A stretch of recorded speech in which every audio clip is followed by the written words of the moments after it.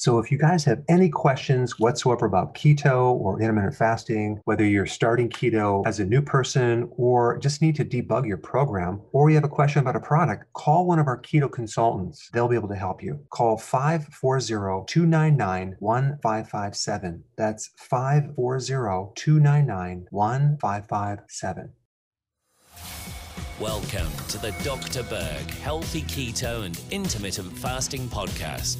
Now, your host, the man taking your health to a whole new level, Dr. Eric Berg. Hello, Dr. Berg here. In this video, we're going to talk about ketosis, tumors, and cancer. Get a lot of questions. Will ketosis help cancer? Okay, so let's talk about that. Well, here's some facts, some interesting facts. Most tumor cells in the body are dependent on glycolysis. What does that mean? It means they're dependent on the metabolism of sugar as their primary fuel. All right? So they're unable to use ketones. What is ketones? It's an alternative fuel in the body. I believe it's a preferred fuel because our bodies do much better on it. And you use ketones when you lower your carbs or you fast. Okay, so what's a ketone? A ketone is an alternative fuel source in the body. I believe it's the preferred fuel source simply because our bodies evolved on ketones, not sugar, and there's so many benefits that occurred when you actually run your body on ketones.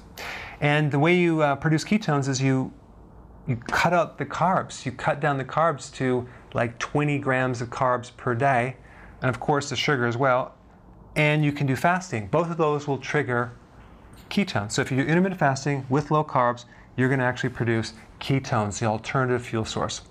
Now, some other interesting facts. All healthy cells can use ketones as their fuel. Cancer cells cannot keto adapt. They cannot adapt to using ketones. They only use large amounts of sugar or glucose in their fuel. So cancer cells are glucose dependent. Okay? Even when you do a PET scan, which is oncologists use this to determine if there's a cancer in your body. A PET scan measures, it's an imaging unit that measures glucose consumption, excessive glucose consumption compared to healthy cells. So the question is, if you had cancer or a tumor, what diet would you go on? It's pretty obvious, a ketogenic diet. Thanks for watching. Hey, if you haven't already subscribed, press this little button down below, okay? Thanks. Hey guys, I just want to let you know I have my new keto course just came out. It's a mini course. It covers all the basics and how to do it correctly. You can get through this in probably 20 minutes at the very most. So if you're interested, click the link below and get signed up now.